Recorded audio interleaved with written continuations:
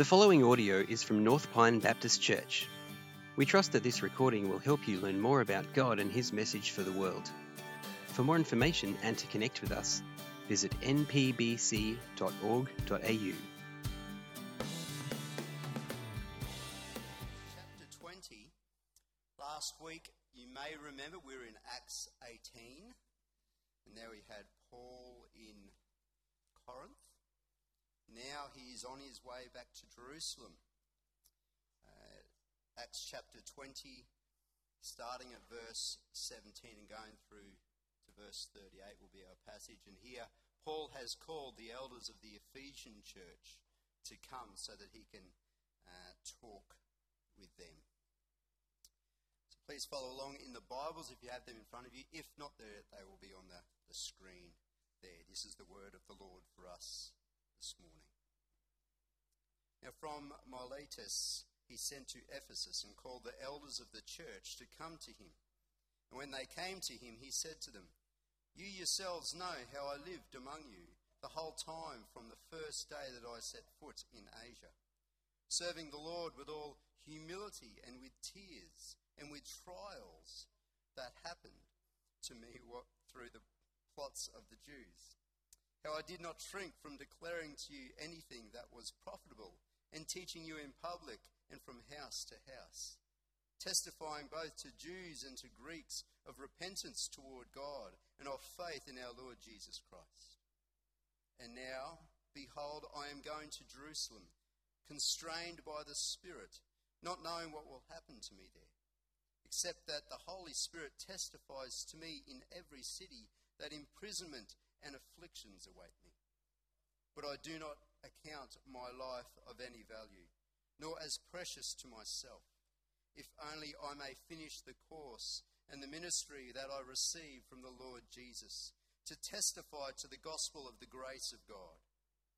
And now, behold, I know that none of you, among whom I have gone about proclaiming the kingdom, will see my face again.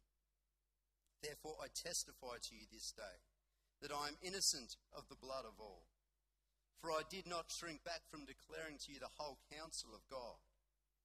Pay careful attention to yourselves and to the flock, in which the Holy Spirit has made you overseers, to care for the church of God, which he obtained with his own blood.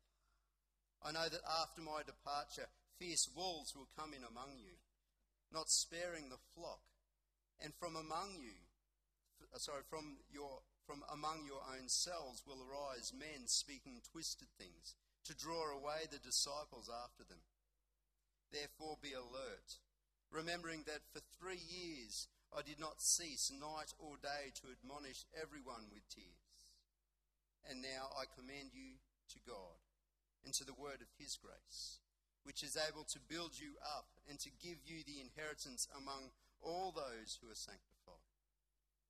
I coveted no one's silver or gold or apparel. You yourselves know that these hands ministered to my necessities and to those who were with me.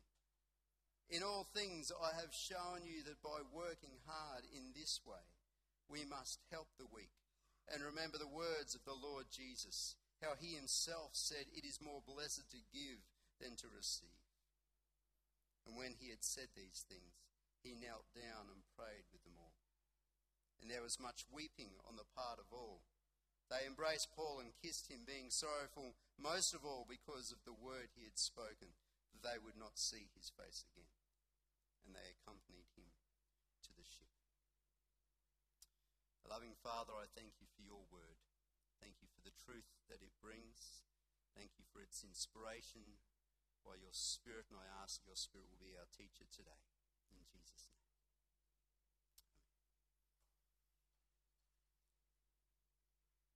The term legacy is a bit of a buzz term around the place at the moment.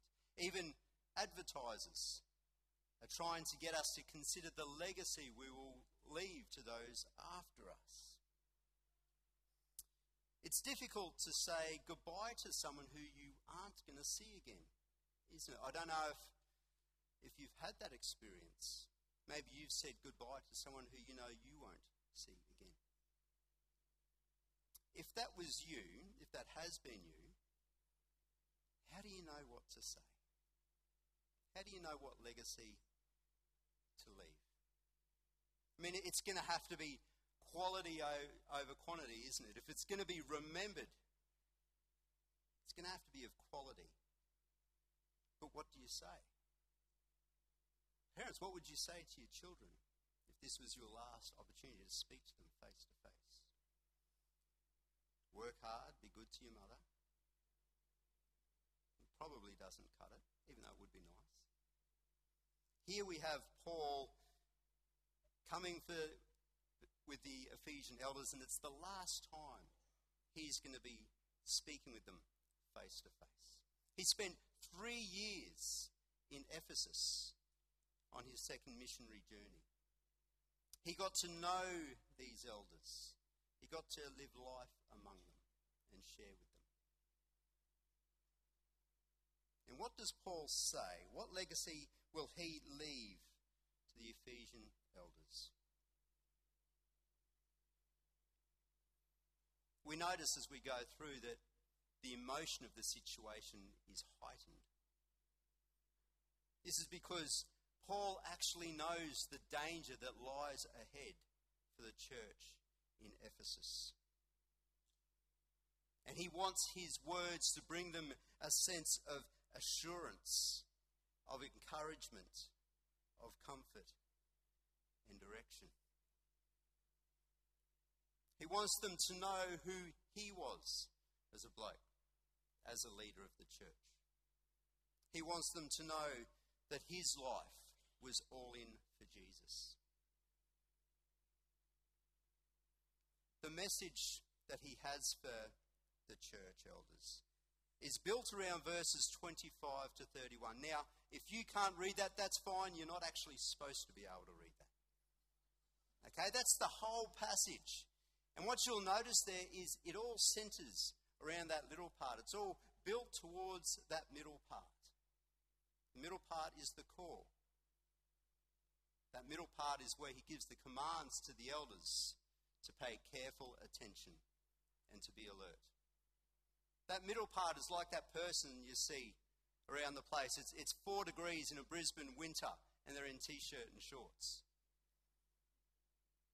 The question is, why? What's wrong with you? Well, that's what the outside talks about. Maybe that bloke actually grew up in Canada and 4 degrees Celsius is a hot summer's day. See, if we're going to understand that middle part, we need to understand its surroundings. And so we're actually going to spend the bulk of our time in the surroundings this morning. We're not going to jump too quickly down to what Paul says.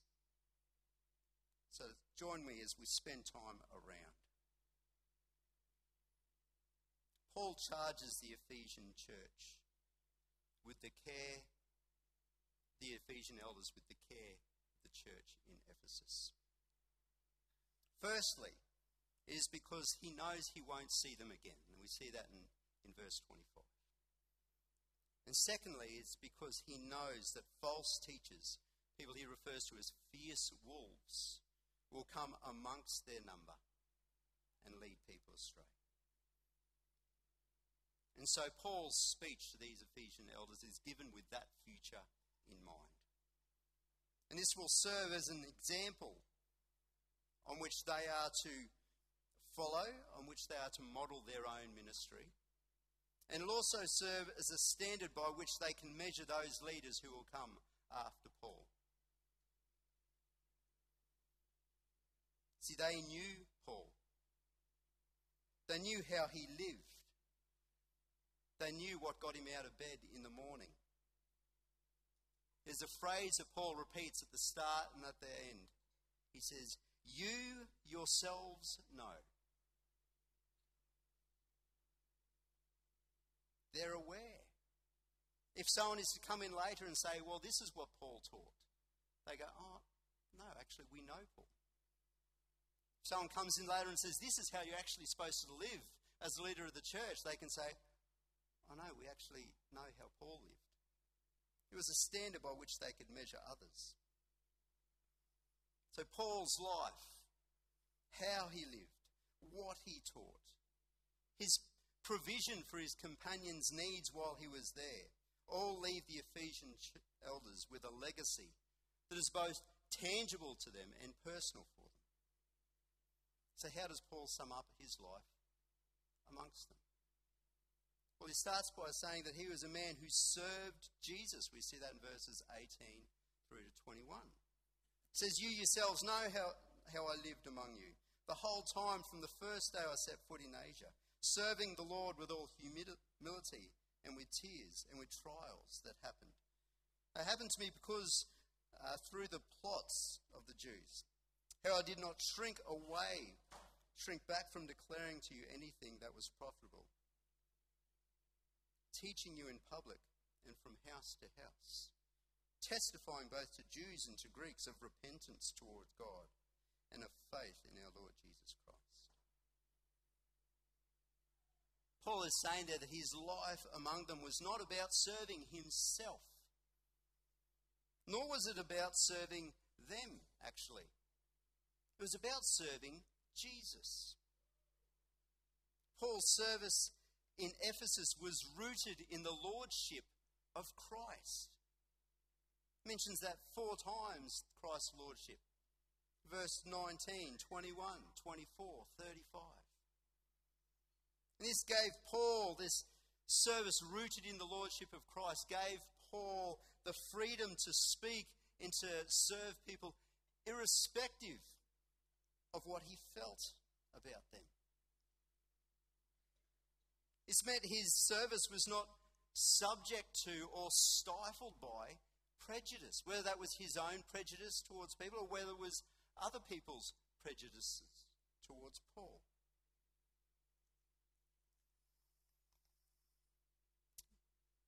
The lordship of Jesus over Paul's life and his service of Jesus in that context also helped protect Paul from the danger of having a ministry that serves others in order to profit himself.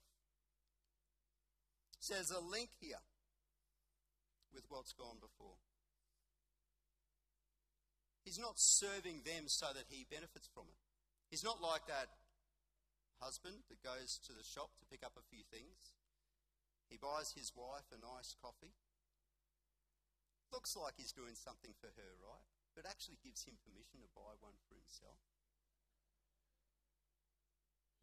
It's not just me, I hope. See how you look like you're serving someone else, but actually it's all about what's profitable for you.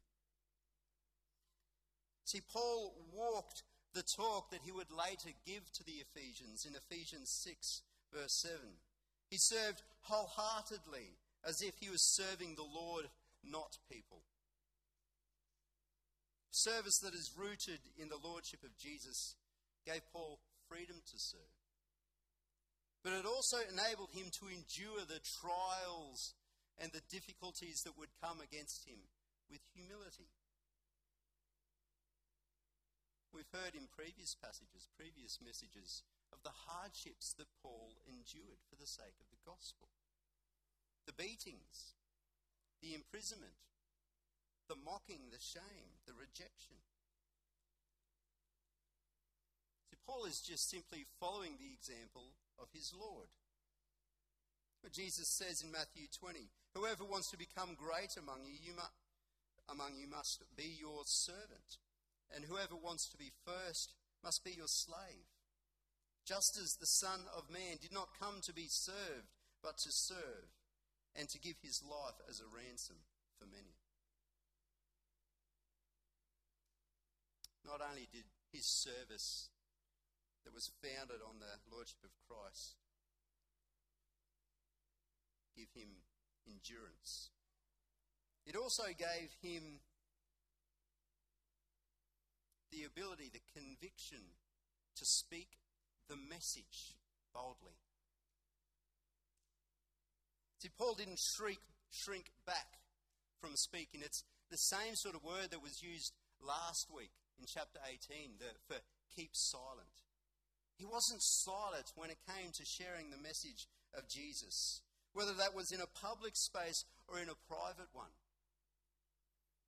whether it was to someone who thought they had a good grasp of the Scriptures or not. It didn't matter. Paul spoke the truth clearly. See, if it was to your advantage that Paul would share this message with you, he would speak. He wouldn't hold back. I can imagine Paul would have had many frank conversations with people, with rabbis and with Rahabs. Everyone would have heard the message Paul was sharing.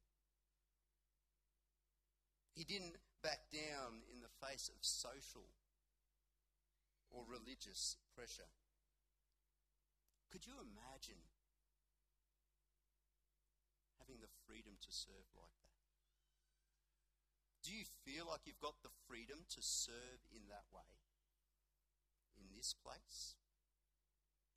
In the community around you? See, Paul's life among the Ephesians isn't just summed up by his service of Jesus. He was also a man who was driven by the Spirit. It says in verses 22 to 23, "And now, behold, I am going to Jerusalem, constrained by the Spirit, not knowing what will happen to me there, except that the Holy Spirit testifies to me in every city that imprisonment and afflictions await me." See, being constrained or compelled by the Spirit means that Paul gave himself over to the leading of the Holy Spirit. This here sits in contrast to the shrinking back of what was declaring what was profitable to people previously. There he doesn't shrink back. He isn't constrained. He doesn't constrain himself. Here it's like he is now constrained, but constrained by the Holy Spirit. It's sort of like, and I hope this isn't too much of a stretch for you, it's like Spider-Man when he pulls his mask on. It enables him to focus, to block out everything else and focus his spidey senses on what he needs to concentrate on. Or maybe it's like when you're listening to someone and you're not really good at hearing, and so you focus on their mouth so you can clearly understand what they're saying. See, being constrained by the Spirit makes Paul focused on and sensitive to the Holy Spirit's leading in his life. I mean, we can allow ourselves to be constrained by all sorts of things, can't we? And this can even be good things. Often they are related, though, to our comfort zones. Maybe it's a particular small group of friends that we allow ourselves to be constrained to. Maybe it's a particular way of doing things. Or maybe it's a particular ministry area. See, we get set in our ways, don't we? But this can leave us as people who are insensitive to the Spirit and constrained instead by our own comfort. This idea of getting set can be understood in two different ways.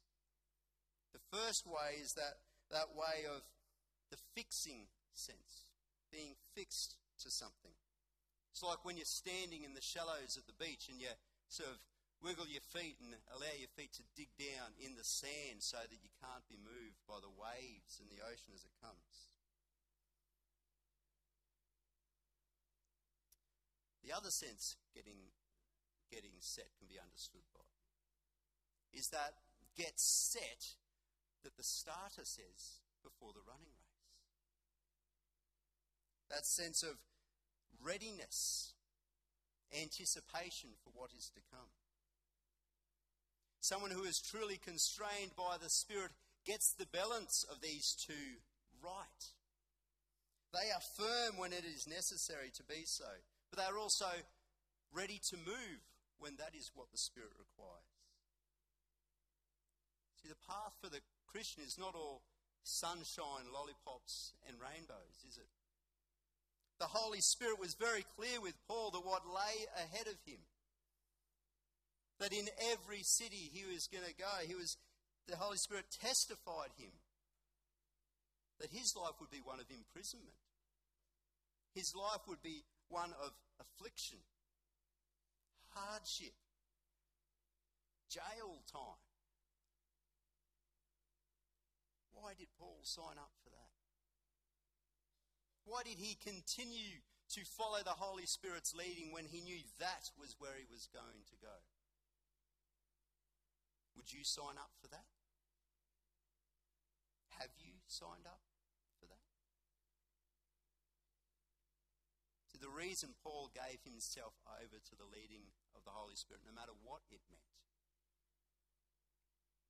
was because Paul was committed to the gospel of God's grace. He says, I do not account my life of any value nor as precious to myself, if only I may finish my course and the ministry that I received from the Lord Jesus, to testify to the gospel of the grace of God. And now behold, I know that none of you among whom I have gone about proclaiming the kingdom will see my face again. Therefore I testify to you this day that I am innocent of the blood of all. For I did not shrink back from declaring to you the whole counsel of God, or the whole will or the whole purpose of God.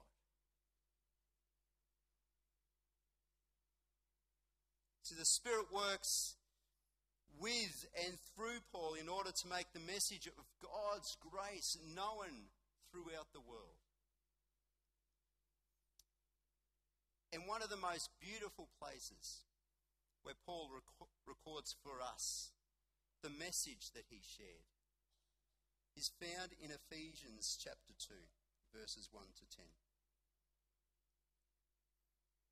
Paul says to the Ephesians, As for you, you were dead in your transgressions and sins, in which you used to live, when you followed the ways of this world and of the ruler of the kingdom of the air, the Spirit who is now at work in those who are disobedient. All of us also lived among them at one time, gratifying the cravings of our flesh and following its desires and thoughts. Like the rest, we were by nature deserving of wrath. But because of his great love for us, God, who is rich in mercy, made us alive with Christ even when we were dead in our transgressions. It is by grace you have been saved. And God raised us up with Christ and seated us with him in the heavenly realms in Christ Jesus, in order that in the coming ages we might show the incomparable riches of his grace, expressed in his kindness to us in Christ Jesus. For it is by grace you have been saved through faith, and this is not from yourselves, it is the gift of God, not by works, so that no one can boast. For we are God's handiwork, created in Christ Jesus to do good works, which God prepared in advance for us to do.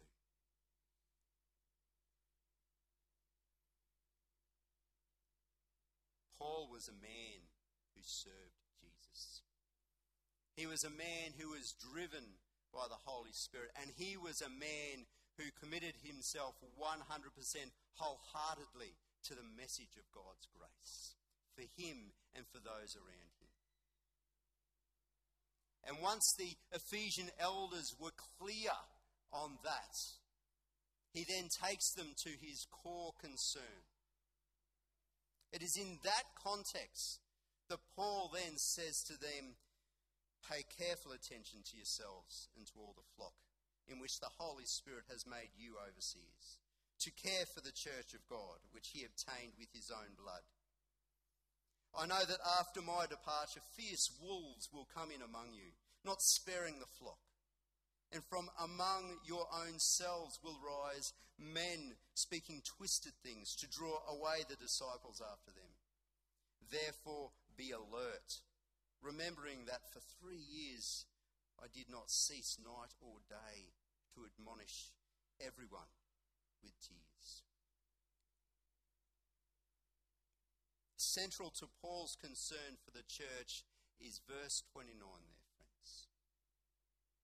It's the knowledge that men will come to positions of leadership within the Ephesian church who will be like wolves amongst the flock. See, the wolf feeds on the flock. It uses the flock for its own profit. And unfortunately, we probably all know examples of where that has happened in churches. Of wolves feeding on the flock that Jesus has purchased with his own blood. Men who prey on the vulnerable to please their own evil desires. Leaders who have used their position to gratify their quest for power and esteem. Shepherds who would manipulate the flock in order to line their own pockets. This is sad, but no doubt it's true that we all can think of examples of the wolves. The wolves who would seek to come into the flock that Jesus has purchased to serve themselves. And this is a danger that comes from the outside, but it's also a danger that can grow from within. So Paul insists, be careful. He says, pay careful attention to yourselves. Or as he says to Timothy, watch your life and doctrine closely. Persevere in them. Because if you do, you will save both yourself and your hearers.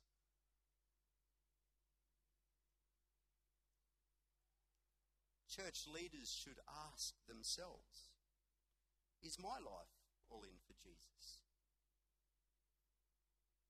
Is he the one I serve, or am I serving myself? Am I serving someone else with an ulterior motive? Leaders should ask themselves, is the Holy Spirit what is driving my life? Am I sensitive to his leading?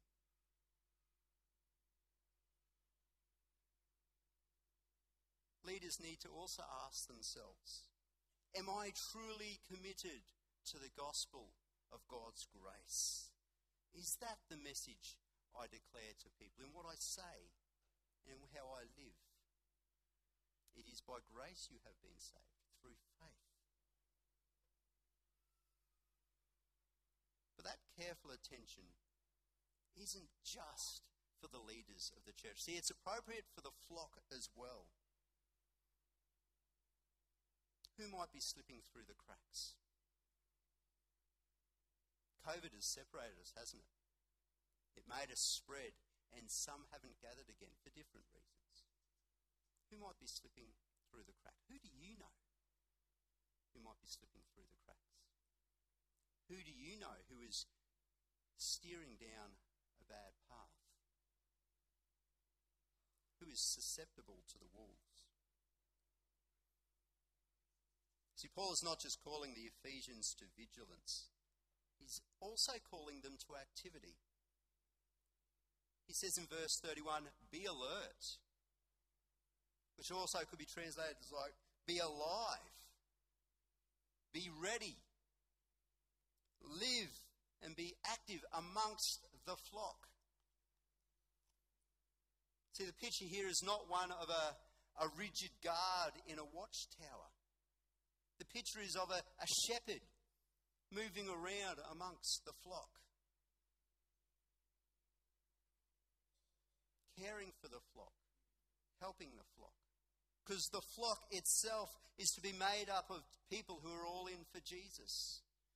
The flock is also to be people who serve Jesus, that their service is founded in the lordship of Christ. The flock is to be made up of people who are driven by the Spirit. It is to be made up of people who are committed wholeheartedly to the gospel of God's grace. Jesus says in Luke chapter 9, if anyone would come after me, let him deny himself, take up his cross and follow me. For whoever would save his life will lose it, but whoever loses his life for my sake will save it. So let me ask you, are you all in for Jesus? Does your service come from a place of freedom? Are you carrying your cross in the footsteps of the gracious Saviour? Or is your service stifled by prejudice? Or has it become something that is self-serving? If that is you, let me encourage you to look again at Jesus and to hear his call to come to him. To come to him, Jesus says, all who are weary and burdened, and I will give you rest. Take my yoke upon you and learn from me, for I am gentle and humble in heart. And you will find rest for your souls. For my yoke is easy and my burden is light.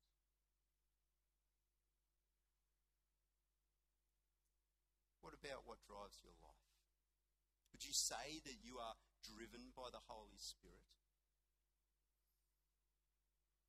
Or maybe you haven't given yourself over to the leading of God's Spirit because maybe you're fearful of what you might be led to do.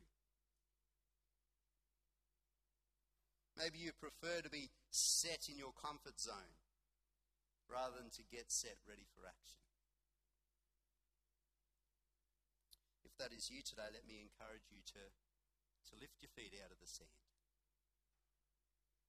Ask the Holy Spirit to show you the joy that is in the work that he has set before you. And finally, are you committed to the gospel of God's grace? Have you accepted it for yourself? Are you willing for the Spirit of God to work with and through you to share that message with those around you? Let me encourage you to take Jesus at his word then, friends. Jesus says the thief comes only to steal and kill and destroy. I have come that they may have life and have it to the full. Jesus says, I am the good shepherd. The good shepherd lays down his life for the sheep. Are you all in for Jesus? Would you like to be? If there is anything that the Holy Spirit has been doing within you as we've gone through this passage this morning, if he's been doing something in you, can I encourage you to do something about it? To talk to someone about it. If you'd like, I'll be down the front here after the service. If you'd like to talk to me about it, I invite you to come. We'll sit, we'll chat, we'll pray. But make sure you do something about it this morning. Let me pray. Our loving Father, Lord, we thank you for the example in Scripture, that we can read these words today and see how it is so applicable for us. Lord, we thank you for the example of how being people whose service is founded and rooted in the Lordship of Christ, who are driven by the Holy Spirit and who are committed to your gospel. How that helps us to be alert. That helps us to take care of the flock that you have purchased with your own blood. Father, I pray that you would be raising up men for whom this is true in their lives. Raise up men who will lead your church and your people in this way. Lord, we also pray that you would make all of us people whose lives could be described as Paul describes his own here. Lord, we offer ourselves to you this morning. Take us and use us as you see fit for the sake of the gospel of our Lord Jesus Christ, we pray. Amen. Thanks for listening to this audio from North Pine Baptist Church. For more information and to connect with us, visit npbc.org.au.